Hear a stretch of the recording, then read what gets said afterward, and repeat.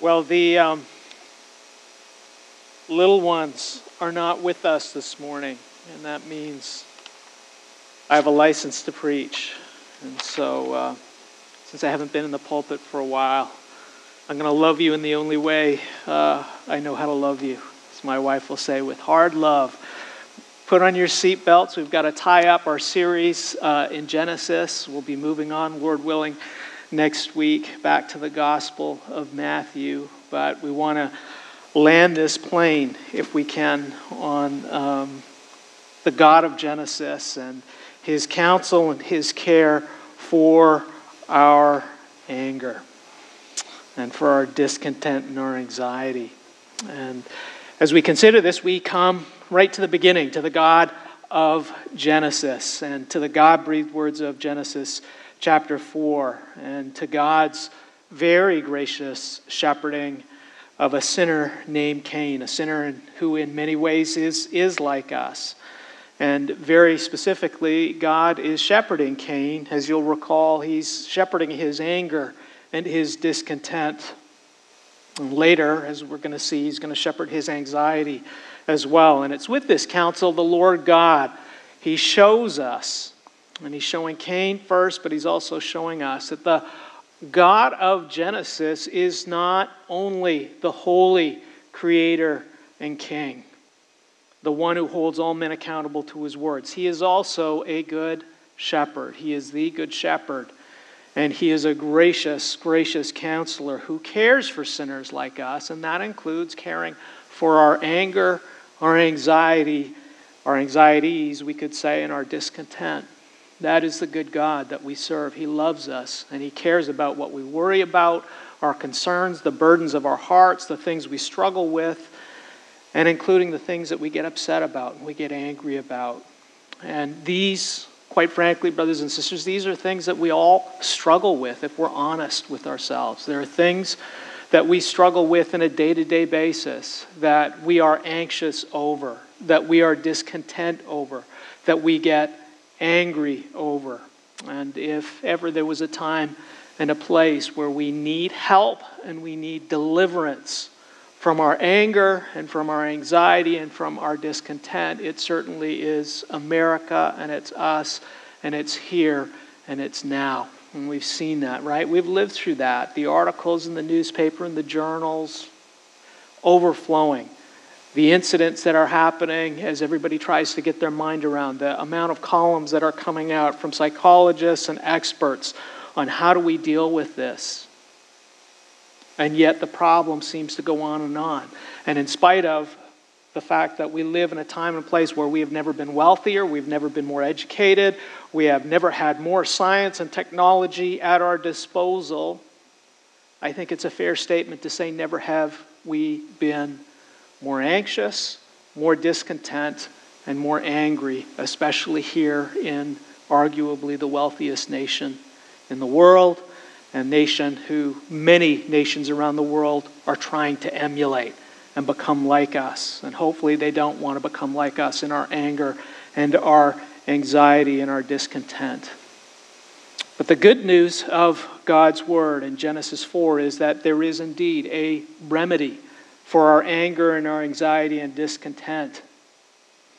But brothers and sisters, it's a remedy that begins with God and not with us. And it begins, this remedy, with listening to God and listening to what He has to say to us. And brothers and sisters, that's our big truth for this exposition this morning and maybe the whole series. God's remedy for us begins with us listening to Him. And very specifically what He has to say about us, what He has to say about our desires, and what He has to say about our hearts. And of course the question before us is, will we listen to Him? And that brings us to Genesis chapter 4. And we're going to start by reading this in portions. We'll read verses 1 to 7. And we'll begin to consider what the Lord has to say to Cain and what He has to say to us, the counsel of the Lord for our anger and discontent. Genesis 4:1. Now Adam knew Eve his wife, and she conceived and bore Cain, saying, I have gotten a man with the help of the Lord. And again she bore his brother Abel. Now Abel was a keeper of sheep, and Cain a worker of the ground. And in the course of time, Cain brought to the Lord an offering of the fruit of the ground.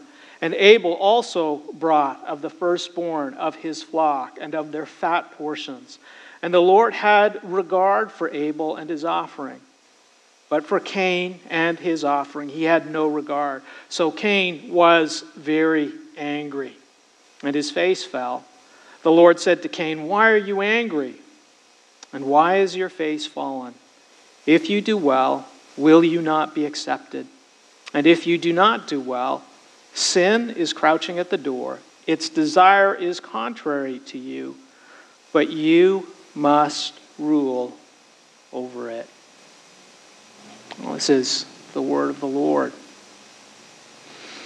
Brothers and sisters, when it comes to our anger and our anxiety and our discontent, I think for most of us, our tendency is to initially try to avoid dealing with it.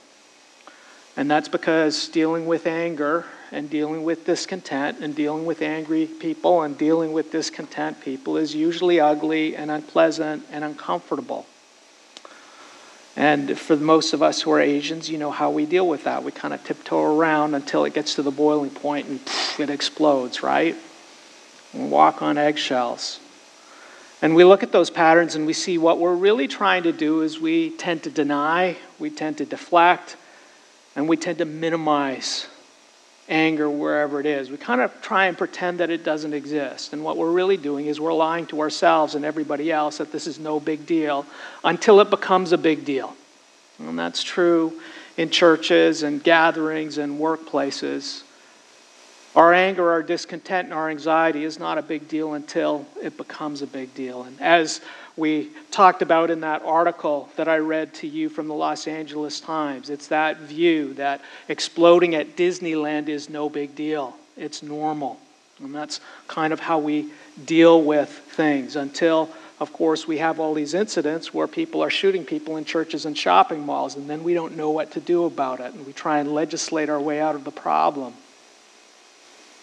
But as we listen to what God is saying to Cain, he's saying something remarkably different in this first account of human anger in Scripture.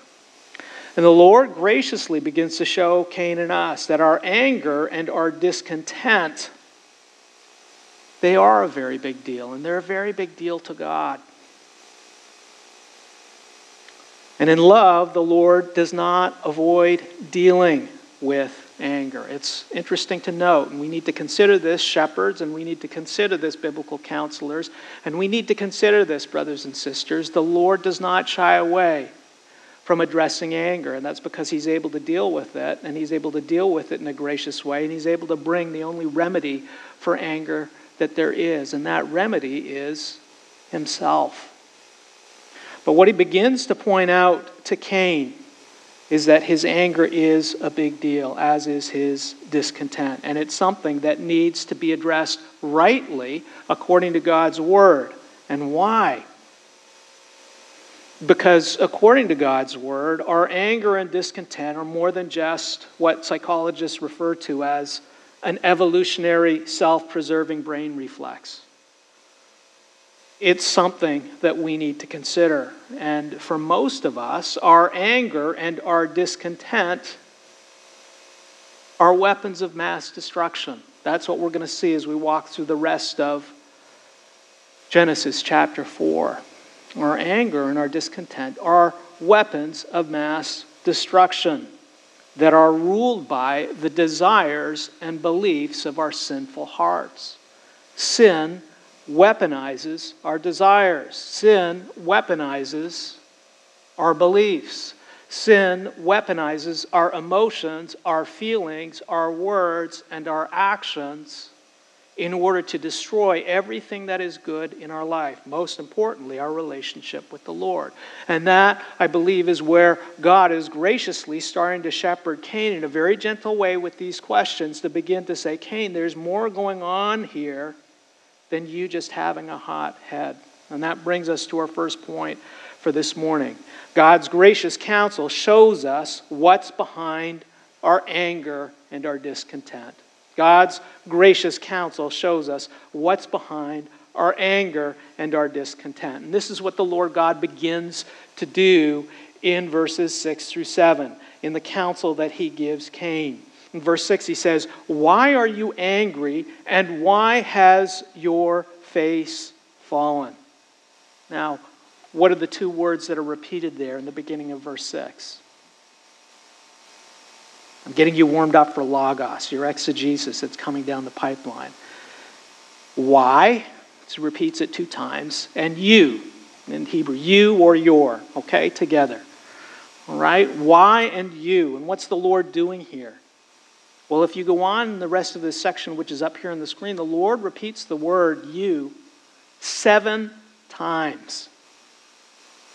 That's a big deal, right? And the Lord begins to point out, and he draws this connection for the reason for our anger and us. Your anger might be provoked by circumstances or other people, but at the end of the day, your anger is yours. This is about you.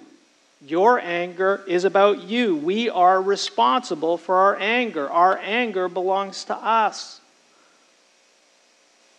And if we're going to have a remedy for our angers, brothers and sisters, even if we have been wronged against, and that happens living in this world, employers, friends, spouses, the list goes on and on. There's never ever going to be a remedy for our anger if we're looking at everybody else and we're denying and deflecting and blame shifting, and we don't begin to look at the Lord and ourselves. And what the Lord then does in the rest of verse 6 and 7 is he draws a connection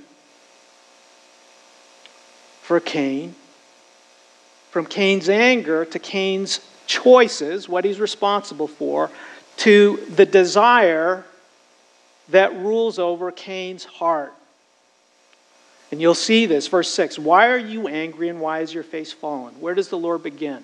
He begins with the visible display of anger in Cain's life, physical and spiritual, the whole person response, what we talked about last time.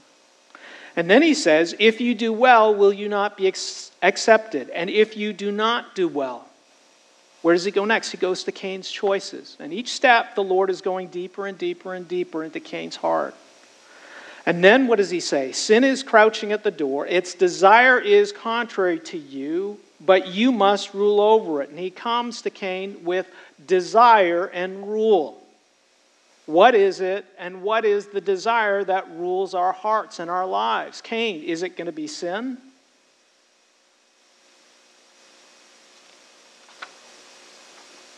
And it's with these words that the Lord shows Cain and us. Our anger is the consequence, brothers and sisters, of our choices. Now, those might be very fast choices. They might be patterns of choices. They might be habits. There's no question about it. But at the end of the day, they're the consequences of our choices. We choose to be angry. We choose to be discontent. We choose to be anxious. And those choices are driven by the desire that rules over our hearts and our lives. Now, do those responses, can they be mediated by our bodies, our hormones, the time of the month, our struggles and our challenges, the evenings that we don't get enough sleep? Absolutely. But there's a difference between an influence and a cause, brothers and sisters. Even the physicians who are among us know that there's a distinction between influencers and causes. And you do need a good night's sleep, and you do need to be well rested. But nonetheless, those aren't the underlying causes. The underlying causes comes from what we want and what we care about most. We just can't control it as well in the evenings that we don't sleep terribly well, or we're not doing so well physically. Our anger, brothers and sisters, and our anxiety and our discontent are always about what we care about most, what we believe is important, and what we desire. How many of you get anxious and upset and discontent and angry over things or people you don't care about? Julie and I, we went to Israel with Dr. Grisanti years ago, 13 years ago. It was our unofficial honeymoon. And when we went on that trip, there was a young, attractive lady who had multiple medical issues. They weren't too big, but she had them. And so since I was the ex-physician on the trip, I was the person who they would come to say, can you help? And what was amazing as this trip went on was that many of the young seminarians would come to me burdened for this young lady. Mark, can we speak with you privately? I thought, okay, what's going on here? Is there another person I get together with privately? Young man, single. Can you tell me what's happening with so-and-so? I'm just really burdened. I've been praying. How's she doing spiritually? How's she doing physically? I know it's just been challenging. And it wasn't just one, on and on. Now, on that trip, there were other ladies on that trip. They were older. And in fact, one was a single mother. And they had a lot of medical problems. In fact, they would come to get me sometimes in the middle of the night. Those single men were never there. And they never came to me and said, I'm burdened for Mrs. So-and-so, who's got terrible high blood pressure. Is she going to have a stroke? And the other one who passed out, I'm worried about so-and-so. We haven't seen her. Zero. Right? I mean, guys, let's be real. We get angry, we get anxious, we get discontent about the things that we care about the most. And God graciously comes along and shows us this is what's behind our anger, our ruling desires and belief. And it's worth stopping when we get angry and we get upset and we get anxious. God's getting our attention, and maybe He's even brought problems or provocations into our life, or people who do wrong things against us, to get our attention to say, what is really ruling your heart and life? What are the ruling desires of your life? And it's a kindness from Him. And as we look at Cain, what's the ruling desire in his life? What does he care about the most?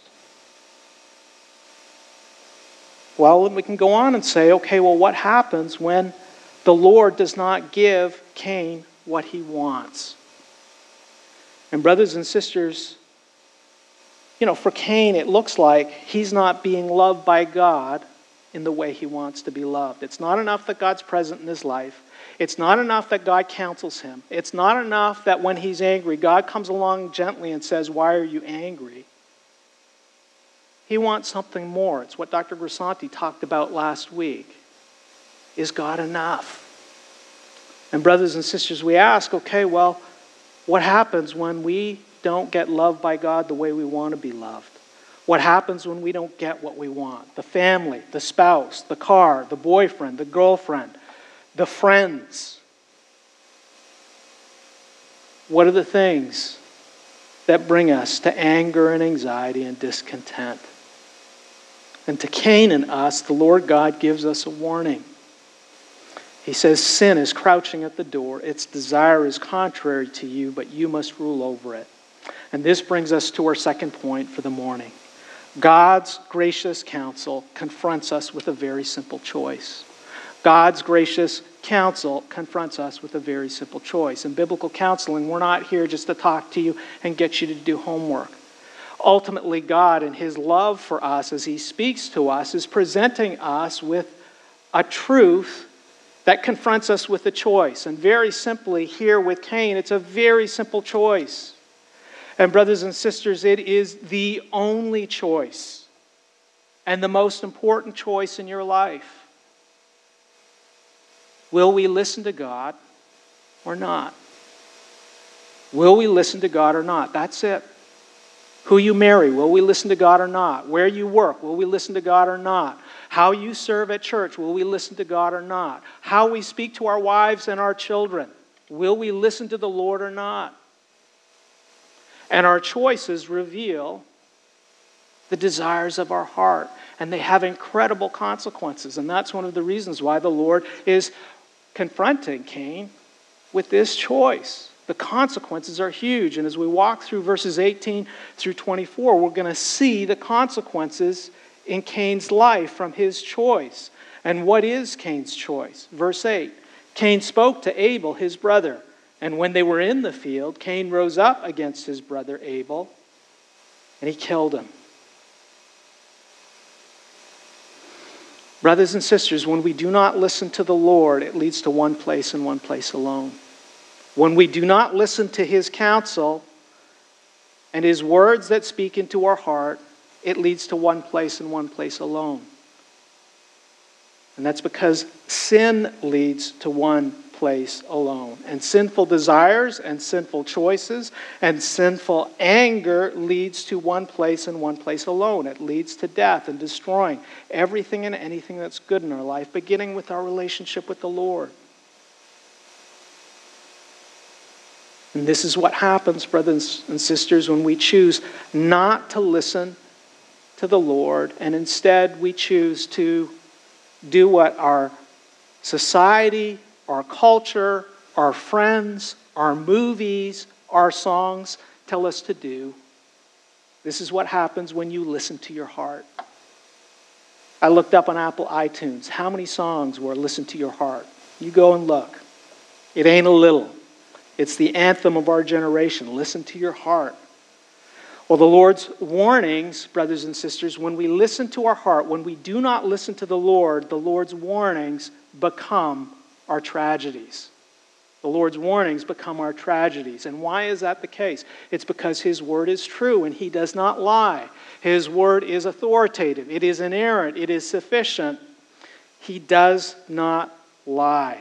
Sin is crouching at the door. Its desire will rule over us. It will consume our heart and our mind. And like a predatory animal, it will not stop until it defiles and destroys everything that is good in our lives. Our relationship with the Lord, our marriages, our relationship with our children, our churches, our elder boards, every aspect. It fills your mind. Anger and discontent, unchecked, become resentment and bitterness. Resentment and bitterness fill our hearts and boil over into what we say and what we do. And that word bitterness refers to something that bites. It pokes. And bitterness is a reference to anger at the point where it's brewed so much and it's coming out and it's simmering that it burns to the touch. It is harsh and it does damage. And this is why in the Sermon on the Mount, Jesus draws a direct line between the anger in our hearts and murder, the lust in our hearts and adultery. And why He says in Matthew 15:19, "For out of the heart come evil thoughts," what we think. But then He goes on to actions: murder, adultery, sexual immorality, theft, false witness, and slander. And that's why when we're shepherding and we go through counsel and someone's got a problem with pornography or anger, the aim of our counsel is not just to say, stop it. In love, we want to come to God's Word and say, okay, well, what is really ruling your heart? And then you have a choice. Am I going to cover it up? Or am I going to listen to the Lord? And this is why the psalmist and the Apostle Paul says, don't let the sun go down on your anger, lest the devil get a foothold. And in verse 9, the Lord confronts Cain with another simple question. Where is Abel, your brother? And Cain's answer is revealing. He says, I do not know. That's a brazen lie. Am I my brother's keeper? Hardness of heart, sarcasm, mocking God, and saying, this is not my problem. How many times have you heard that? It's not my problem. It's up to them. That's for them to sort out. And brothers and sisters, I've heard that in church leadership. Guys have said, well, listen, that's up to them. If they want to go down that path, they've got to learn the hard way. And there is a place when people are not listening and not hearing before the Lord, where we've tried and we've persuaded and they choose that. Right? You answer a fool not according to their folly. And we do have to say we don't throw our pearls before swine. And there is a place where there's hardness of heart, where someone has chosen to go that way, we let them go. But we have to be careful with that, brothers and sisters. What's Cain doing here? He's denying, he's deflecting, and he's normalizing his sin. And he's mocking God. And he's saying this is no big deal. Exploding at Disneyland. No big deal. He's normalizing his sin. And brothers and sisters, sin by definition is everything that God is not. Sin is selfish, sin is prideful, sin is deceitful, and it is dark. And brothers and sisters, what God is showing us here is this is what we become when we do not listen to God. And instead, we listen to our sinful desires. We become hardened. We become brazen. We become deceitful. We conceal our sins. These are the patterns that happen when we choose not to listen to God, and we choose to listen to our sinful desires, and we choose to pursue those sinful desires. We become hardened people. We become what the psalmist and in Proverbs refers to as scoffers and fools. The fool has said in his heart, there is no God.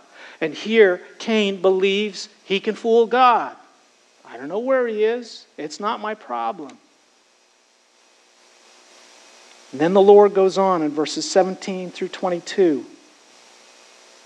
And he shows us the consequence of Cain's actions and Cain's foolishness. And it's devastating because it's not just limited to Cain. It goes on, and that hardness of heart and that denial of the Lord and that mockery goes not only from Cain, but it goes to his children for every generation. And coming back to verse 10 and 12, the Lord shows Cain and us the initial consequences of this folly. It says, verse 10, and the Lord said, what have you done? The voice of your brother's blood is crying to me from the ground. Be not deceived, God is not mocked. What a man sows, he will reap. God does see, God does know. And the consequence of our choice not to listen to God is the judgment of God, the accountability of God. This is what's waiting for the foolish. And now, verse 11, you are cursed from the ground, which has opened up its mouth to receive your brother's blood from your hand. And when you work the ground, it shall no longer yield to you its strength. You shall be a fugitive and a wanderer of the earth. Here, brothers and sisters, we see the justice of God, and we see the truthfulness of God, and we see the goodness of God. God does not tolerate sin or foolishness. This idea of God's unconditional love. Does God love sinners? Absolutely. Does God tolerate their sin and foolishness? He does not. He provides a way. He sacrifices his Son. But he also calls us to holiness and sanctification. He holds us accountable for all we choose to do. And he condemns and he curses both sin and sinners. And he separates sin and sinners from the goodness and grace of God. And this is his just judgment. He separates sinners from what they abuse. Praise God for that. And we see that 3 of God's gracious gifts that he's given to Cain, what are they? First and foremost, he's given Cain his presence. Secondly, he's given Cain a family.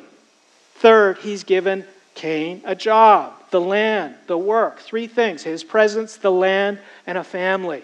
And what has Cain done? He has mocked and abused all 3. And he said, I don't need any of it. Don't need my brother. Land, whatever. And Lord, I don't need your presence either, and I don't need your counsel, and I don't need your words. And so we see that God's judgment and the condemnation and the curse of Cain and his sin is the Lord removes all 3 from Cain. His presence, the land, and his family. And once again, Cain responds to God's word in verse 13 and 14, shows what's really in his heart. And it goes all the way back to the beginning, so we get to see what was behind Cain's anger in the first place. 13, Cain said to the Lord, my punishment is greater than I can bear. Behold, you have driven me today away from the ground, and from your face I shall be hidden. I shall be a fugitive and a wanderer on the earth, and whoever finds me will kill me. Now, who's Cain referring to? Well, Genesis 5:4, when you go on, it shows that Adam and Eve had other children. And it's probably the extended family. And as you read through the text, you realize that the text isn't telling us everything. It is focusing on the points that the Lord wants us to know. So the details about the others who are populating the earth from Adam and Eve are not primary to this story. God wants us to focus on Cain and his choices and the consequences of those choices and who the Lord is. Okay? And in Genesis 5:4, we see that Adam and Eve have other children. And so the issue here is, do you think the rest of Cain's family is upset with Cain? I'm sure they found Abel a much nicer brother to deal with. And the desire to ostracize him and to kill him or take vengeance is probably high. But at the end of the day, as we come back to this and we hear Cain's response, who is Cain worried about here? Is he crying about Abel? The word that's repeated over and over again is I. This is more than I can bear. What did your brother bear? Your face. I shall be hidden. From your face, I shall be hidden. I shall be a fugitive. Whoever finds me will kill me. And we see what happens, brothers and sisters, when we do not listen to the Lord and we choose to follow our sinful desires. We become increasingly hardened, increasingly selfish, increasingly dark, increasingly blind. And even when we start to receive God's counsel, and beware of this, we listen to it only to think about how is this going to affect me personally, my comfort, my life. And brothers and sisters, we see that, right? We see that. People can read their Bibles and all they're concerned about is how does this affect me? People say I'm repentant and really all they're sorrowful for is that they've had things taken away from them.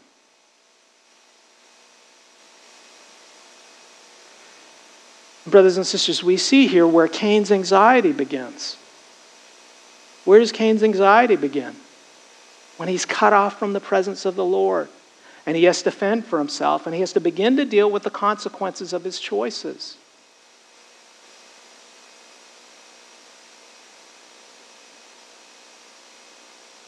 Brothers and sisters, our anxiety, we need to consider about what we worry about. And God is gracious and compassionate about this. And He calls us, when we're anxious, to come to Him. But we have to consider, ultimately, when we're anxious, who are we thinking about the most? Well, in verse 15 and 16, the Lord shows Cain undeserved mercy and grace. And you know the story. He puts a mark on Cain as a warning to anyone who's tempted to attack Cain, as a limitation, so that there is not a vengeance that continues. But then we read in verse 16, it says, Then Cain went away from the presence of the Lord, and he settled in the land of Nod, east of Eden. That name, Land of Nod, it always makes me wonder. I think of that children's modern furniture store called the Land of Nod that got bought by Crate and Barrel. And so if any of you can tell me why they would name it that, maybe there's a good reason. We'll put our child in a crib that was made by Cain, far from the presence of the Lord. Anyways, maybe there's a good reason. But as we come to the end, we see the most grave thing and the consequence, the greatest judgment, is to be removed from God's presence. Because God is good and He's loving and He's kind to sinners. And we see here that the way of the transgressor, brothers and sisters, is hard. And it's lonely. Our sin and our sinful desires, beware, they separate us from the only remedy for our anger, our anxiety, and our discontent. It separates us from the presence of the Lord, brothers and sisters. And this is God's remedy. This is God's remedy for our sinfulness and for our anger and for our discontent. Well, as you read the rest of the chapter, and I'll leave that for your homework, you're going to go and see that this consequence doesn't stop with Cain. You're going to see it goes on with each generation, with Cain's family. And what's interesting as you go through that section is you see that initially it talks about them building a city, and it talks about the descendants of Cain becoming those who develop the land, those who develop technology and those who develop music. And I bring this to you as a footnote, or what's worth noting. Cain's descendants go on and they actually have great material success. And also, in fact, we begin to see the patterns of people who do not listen to the Lord or call upon His name, and they don't have the presence of the Lord. They look to technology, they look to entertainment, and they look to music to be a balm for their soul, for the sin that has not been dealt with. And I raise this to us, brothers and sisters, because even unbelievers have noted in journals and in the health departments, our intake, brothers and sisters, of media and social media and entertainment have only accelerated our discontent, our anxiety, and our anger. And I say this to us for where we live and where we are. It's no surprise as we shepherd young men who struggle with pornography, or young women, those who deal with anger or outbursts. When we're living in a place where the click of the button gives us immediate gratification, are we accelerating and intensifying our sinful desires, or are we separating from them? And is it any surprise as we go to diversions that give us distraction and comfort for a minute and a moment where we don't have to think about what's in our hearts and the problems of our lives and have an escape? When those diversions are gone, where does it leave us?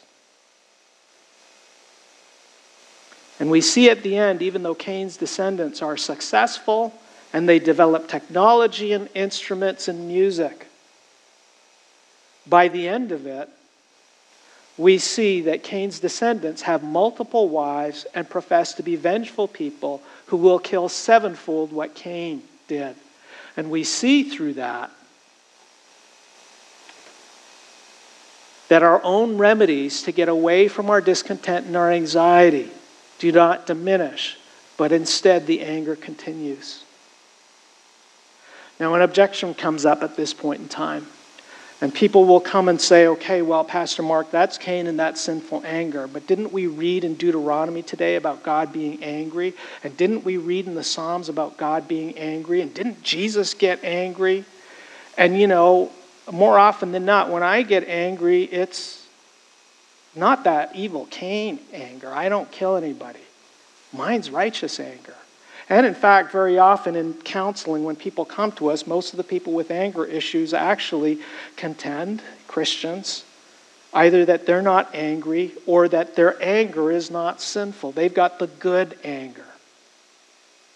Pastor Mark, what's going on here? Well, I am so glad that you asked. This brings us to our third point. Righteous and redemptive anger begins and ends with God, not us. Righteous and redemptive anger begins and ends with God, not us. As we walk through the Scriptures, indeed, God does show us that He has anger, and there is such a thing as righteous and holy and good anger. But brothers and sisters, that's an anger that belongs to God, and it begins and ends with Him, our holy Creator and King. It doesn't begin and it does not end with us. And contrary to popular opinion, as you read through Scripture, God is indeed the Lord, a God merciful and gracious, slow to anger, and abounding in steadfast love and faithfulness. And as you walk through, you do this. You add up all the episodes of God's love and His forgiveness and His mercy and His grace and His kindness. Just go Old Testament. Just go Old Testament. And you put that in one column and you put the episodes where He talks about His wrath and His anger. And you will see that God's mercy and grace is infinitely huge. And the moments of anger are small in comparison. God does not lie. This is who He is. And we distort that, don't we? It doesn't mean that God's anger is not scary. It does not mean it is not real. But His anger and wrath, it's the expression of His holiness and His justice. And His anger is righteous. And brothers and sisters, His anger is redemptive. Can you say that about your anger? God's anger comes in and it destroys evil and it destroys sin and it removes it from what is good.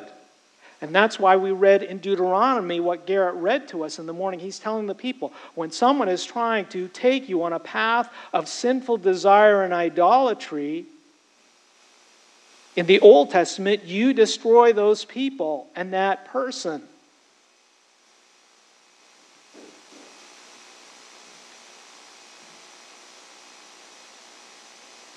The Lord's anger is an expression of His hatred of all that is evil and sinful and His love of all that is good. His anger is His whole person response against what is not good, what is sin and evil, and an expression of what is pure and holy. And as we go to Genesis 1 and 2, we see that, in fact, God did create you to be angry. Wayne Mack makes the statement, the Lord God created us to be good and angry. The Lord God created us to be good and angry. You're made in His image. You're created to reflect His goodness. You're supposed to be merciful and gracious, slow to anger, abounding in steadfast love and faithfulness. You were created to be offended by what is evil and what is sinful and what is not good. And that includes what's in your own heart. We were created to be offended and grieved by what offends and grieves the Lord. We were created to have a whole person reaction, physical and spiritual, against sin and evil and its consequences. But there's a big difference here. You're not God, and you're not Jesus. And that's where things get to be a problem, brothers and sisters, when we talk about our righteous anger and our holy anger. When we start to talk about our righteous and holy anger and our right to be angry, who do we start talking like? As if we're God, and we're not. And Scripture has a word for that. It's called blasphemy. And the other difference that comes up is where we stand in biblical history. We live after Genesis 3.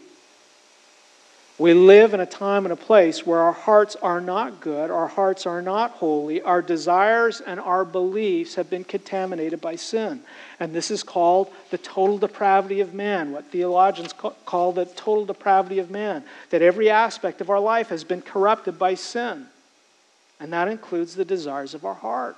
Are we as bad as we could be? No. But are we still corrupted? Jeremiah 17:9, the heart is deceitful above all things and desperately sick. Who can understand it?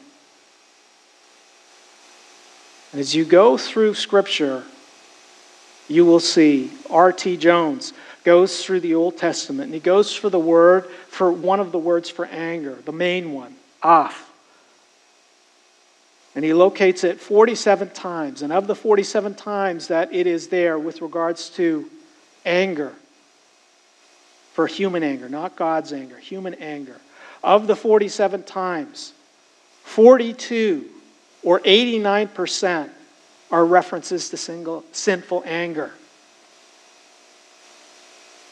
That means, brothers and sisters, when we get angry, there's a 90% chance that it's sinful. And maybe an 11% chance that you're leaning on the righteous side. The odds are against it. And so when people come and say, well, my anger is not sinful anger. I've got the righteous type. I'm saying, look, you're that 11%? Let me hear about it. And so we see up here, okay, 3 criteria. This is Robert Jones. This is not me. This is Robert Jones. 3 criteria for righteous anger. And our model is Jesus. And you can look at your anger and say, okay, is this me when I get upset?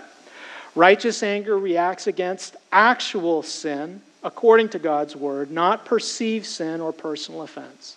Righteous anger reacts against actual sin, according to God's word. Righteous anger focuses on God and His kingdom, His rights and His concerns, not on me, my kingdom, my rights, or my concerns. When you get upset, when your employer doesn't treat you well, were you as upset when he didn't treat the cleaning lady well or other people? Righteous anger is accompanied by other godly qualities and expresses itself in godly ways. And so we see Moses getting upset when the Hebrew slaves are being abused by the Egyptians, right? He's angry. Is it justifiable? Yes, what the guy's doing is not right. Does he share some of God's anger and offense? Absolutely he does. But the way in which he handles that anger is sinful. He kills him and he becomes a murderer. And then later on, is Moses provoked by the children of Israel? Absolutely. Would you and I be angry if we traveled with them for 40 years in the desert and had to deal with all their complaining and them wanting to stone us? Absolutely. Was it an offense against God? Absolutely. But when Moses the second time takes his staff and he strikes the rock in disobedience to God's word, when we disobey God's word, brothers and sisters, when what accompanies our anger, even if it's correct, we're upset that people are performing abortions. Well, the moment we go and kill the abortion doctor, I got news for you. That ain't righteous anger. Right? Can I have my next slide? This is from Wayne Mack. And this is a measure of our anger when it is unrighteous. This is not me. This is Wayne Mack. Unrighteous anger, the test. It involves brooding or fretting or keeping a running record of how we have been mistreated. Brooding or fretting or keeping track of wrongs against us personally. Contra 1 Corinthians 13. Love does not keep track, right? God does not keep track when he forgives us, right? When we're holding those things that happened 2 months, 3 months, 4 months ago, and those things are coming up, brothers and sisters, and we're thinking about it. Psalm 37, do not fret over what the evil do. Do not fret over the evil man. You might be attacked. People might be doing wrong to you. Yes, it's a reality. Jesus has promised it. But when that's what we're thinking and brooding about and staying up at night and worrying about, we've got to stop and say, okay, something's got a foothold in my anger. When we pretend that we are not angry, I'm not angry. This is no big deal. I just was a little bit frustrated, irritated. I was just a little bit annoyed. When we return evil for evil or we attack the person with whom we are angry. When we attack or hurt a substitute, like Cain killing Abel. Like I came home and I had a bad day, so I punched a hole in the wall. I didn't hurt anybody. But it's a warning sign, brothers and sisters. God doesn't go around punching the hole in the wall, and neither did Jesus. Well, why, brothers and sisters, did the Lord God create us and give us the gift of anger? As we walk through this, we see that anger is a fire alarm, brothers and sisters. It goes ding, ding, ding, ding, ding, ding, ding. And it tells us that there's something wrong in the world we live in. And there are things that are wrong in the world we live in. It is unjust. It is not right. And we need to see that before we get too comfortable like Cain and his descendants, building cities and having a good old time. We do need to be grieved. We do need to be upset. We do need to be praying for the president and congressmen and senators and bookstores. And we need to be on our knees praying for them. Do we pray for our teachers in our schools? And do we pray for our neighbors? As if we're grieved and disturbed and upset and angry over the sin and the idolatry that's around us. Not until it gets uncomfortable for us. So praise God, he does that for us. Our anger is a fire alarm, but it's also a fire alarm to say our hearts are not right. And there are things in our heart that the Lord lovingly and graciously wants to get after. Why? So that he can be present in our lives. And that brings us to our final point for this morning, brothers and sisters. God's gracious counsel offers us hope in Christ alone. This is where the Lord is bringing us. He's bringing us to the point where we say our entertainment, our social media, our technology, our skills, our job, our it's not enough. Look at the end of Genesis 4, verse 25. It says, and Adam knew his wife again, and she bore a son and called his name Seth. For she said, God has appointed for me another offspring instead of Abel, for Cain killed him. And to Seth also a son was born, and he called his name Enosh. And at that time, what happened? people began to call upon the name of the Lord.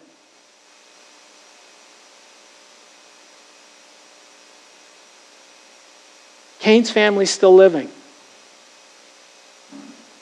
But it's pretty clear to everyone that ain't good. But what we have here is more than just another child, brothers and sisters. We have God keeping his promise that he gave in the garden in Genesis 3 when they sinned. That a seed will come, and this seed will bruise the head of the serpent, and the serpent will bruise his heel. There's a promise of salvation that he gives, that God's word will be fulfilled and a path of salvation will be provided. And God keeps that word and God keeps that promise. So God's promise of his presence and promise of hope comes through his word. And we see that promise being fulfilled. And we see the line of Seth, and from Seth eventually comes Noah. And from Noah comes Abraham. And from Abraham comes Moses later, Jacob, Isaac, David, and ultimately a new king whose name is Jesus. One who is able to rule over our hearts and our desires because he is greater than our sin and our sinful desires. But here's the question. Will we listen to the Lord and will we call upon his name?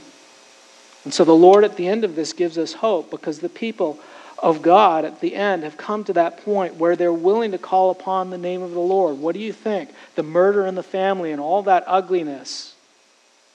Speculation, I know. But I can only imagine as they saw the world in which they were living and what was becoming, and they saw Cain's success and all the people who were populating along with all the murders of Lamech.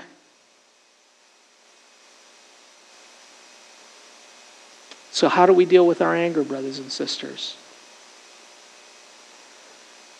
God's remedy for us is himself. And as you look at the book of Ephesians, which talks a lot about anger, but it does so in chapter 5 and chapter 4 and chapter 5. Okay, in those two areas. And as you walk through that, you see what the Apostle Paul does, is he points to them to all that they have in Christ. And he spends the first 3 chapters reminding them and calling them to pray and to consider what the Lord has done in their life. He's calling them to listen to the Lord. And so for us, brothers and sisters, as we consider our issues with anger, anxiety, and discontent, are you listening to the Lord? Do we call upon his name? Do we spend time listening to what he has to say about our lives? Paul prays for those Ephesians and says, I'm praying that your eyes will be open, that you'll be able to see God and what he's doing and the love of Christ that's in your life.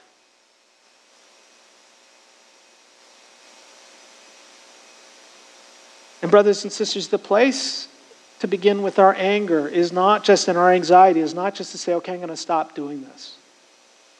We need to spend time in the presence of the Lord because that's the remedy. We need to spend time listening to him. And so when folks come to me and say, I struggle with anger, I struggle with this, I struggle with lust, whatever, and then we talk together and we find out they've been on vacation, they've been busy, they've started school, and where's the Lord in the mix? Well, listen, no wonder that that's taken over because the Lord loves you and his remedy is himself. And the place we have to be, are we desperate enough to stop concealing and to run to the Lord and say, Lord, there's only one thing that's needful. I need to sit at your feet. I need to even step back from ministry. I need to slow down. I need to hear what you have to say to me. And this is what Paul is praying for in Ephesians 1-3, that they'll be able to see and know and walk in the will of the Lord because they see how much the Lord loves them and what he's done for them. And then to remind them, you no longer are in darkness. You've been brought into the kingdom of light. You have a new king. You have a new life. You have a new heart. You have a new desire. What are you doing with those? And then he goes on and he talks about, look, you have a new choice that sinners don't have because you belong to the King. You can listen to your sinful desires or you can put those off and you can suffer and you can choose to be with Christ. And you can choose to put on his love, his joy, his peace, his self-control. You can choose to rid yourself of anger, wrath, and malice, and slander, and bitterness. You have the power because the Spirit of God dwells in you. And you have the choice on a daily basis to hope in the Lord and to walk with Him hand by hand where He fills up your life. The challenge is, brothers and sisters, we don't want to. We want a little bit of the media. We want a little bit to be able to do this. We want to hang on to this. We want to still have a good time. We want all these little things. Well, brothers and sisters, we have to make a choice. Julie will tell you, and I'll start to close with this, and thank you for being patient with me. I'm American. I love this country. It's been a great country to me. I am American. And I wouldn't want to live anywhere else in the world. And the Lord has been so good to me here. But anytime anything comes up in Canada, I'm kind of interested. And if there's a Canadian sports team, I'll cheer for them. And if there are Canadian basketball players, I'll cheer for them too. So my wife has had to deal with my love affair with Steve Nash and everything related to that. Well, we had a friend who told us that he went to college with Steve Nash. Here in Santa Clara, I think, he went. And he said, yeah, I used to see him walking up and down the hallway. And he would have tennis balls, and he would be bouncing tennis balls in his hand in the hallway. Both hands, right? Well, why would Steve Nash do that? He was making a conscious choice that the pattern he developed in his life is that he would be able to handle a basketball equally well in his left hand and his right hand. And as he did that, he became incredibly fast, right? It became instinctive. It became second nature. It was a habit and a pattern and a choice that enabled him to overcome in the basketball that came from a desire to be a great basketball player, right? And brothers and sisters, as we look at our anxiety, our discontent, and our anger, and we look at all that Jesus has given us, and we say, we applaud that on the basketball court. Accountability, diligence, choices, developing habits of the heart that lead to patterns. Yeah, but Steve Nash had the talent. But yeah, you have Jesus Christ and you have the Holy Spirit, and everything that you need to succeed and overcome, God has given you. Are you going to sit in the bench, or are you going to make choices that lead to patterns, that lead to habits, that are all about loving Christ and being with Him and putting off the sinful desires of this world, and instead to put on your Lord and Savior Jesus Christ? Let's close in prayer. Lord Jesus, you have given us a hope that this world does not have. You have given us yourself. And the remedy that we need for our anger, anxiety, and discontent is you. Lord Jesus, would you be our beginning and our end, our joy, our pleasure, our delight, our hope in good times and bad. Would you be our King and our Lord? In your name we pray, amen.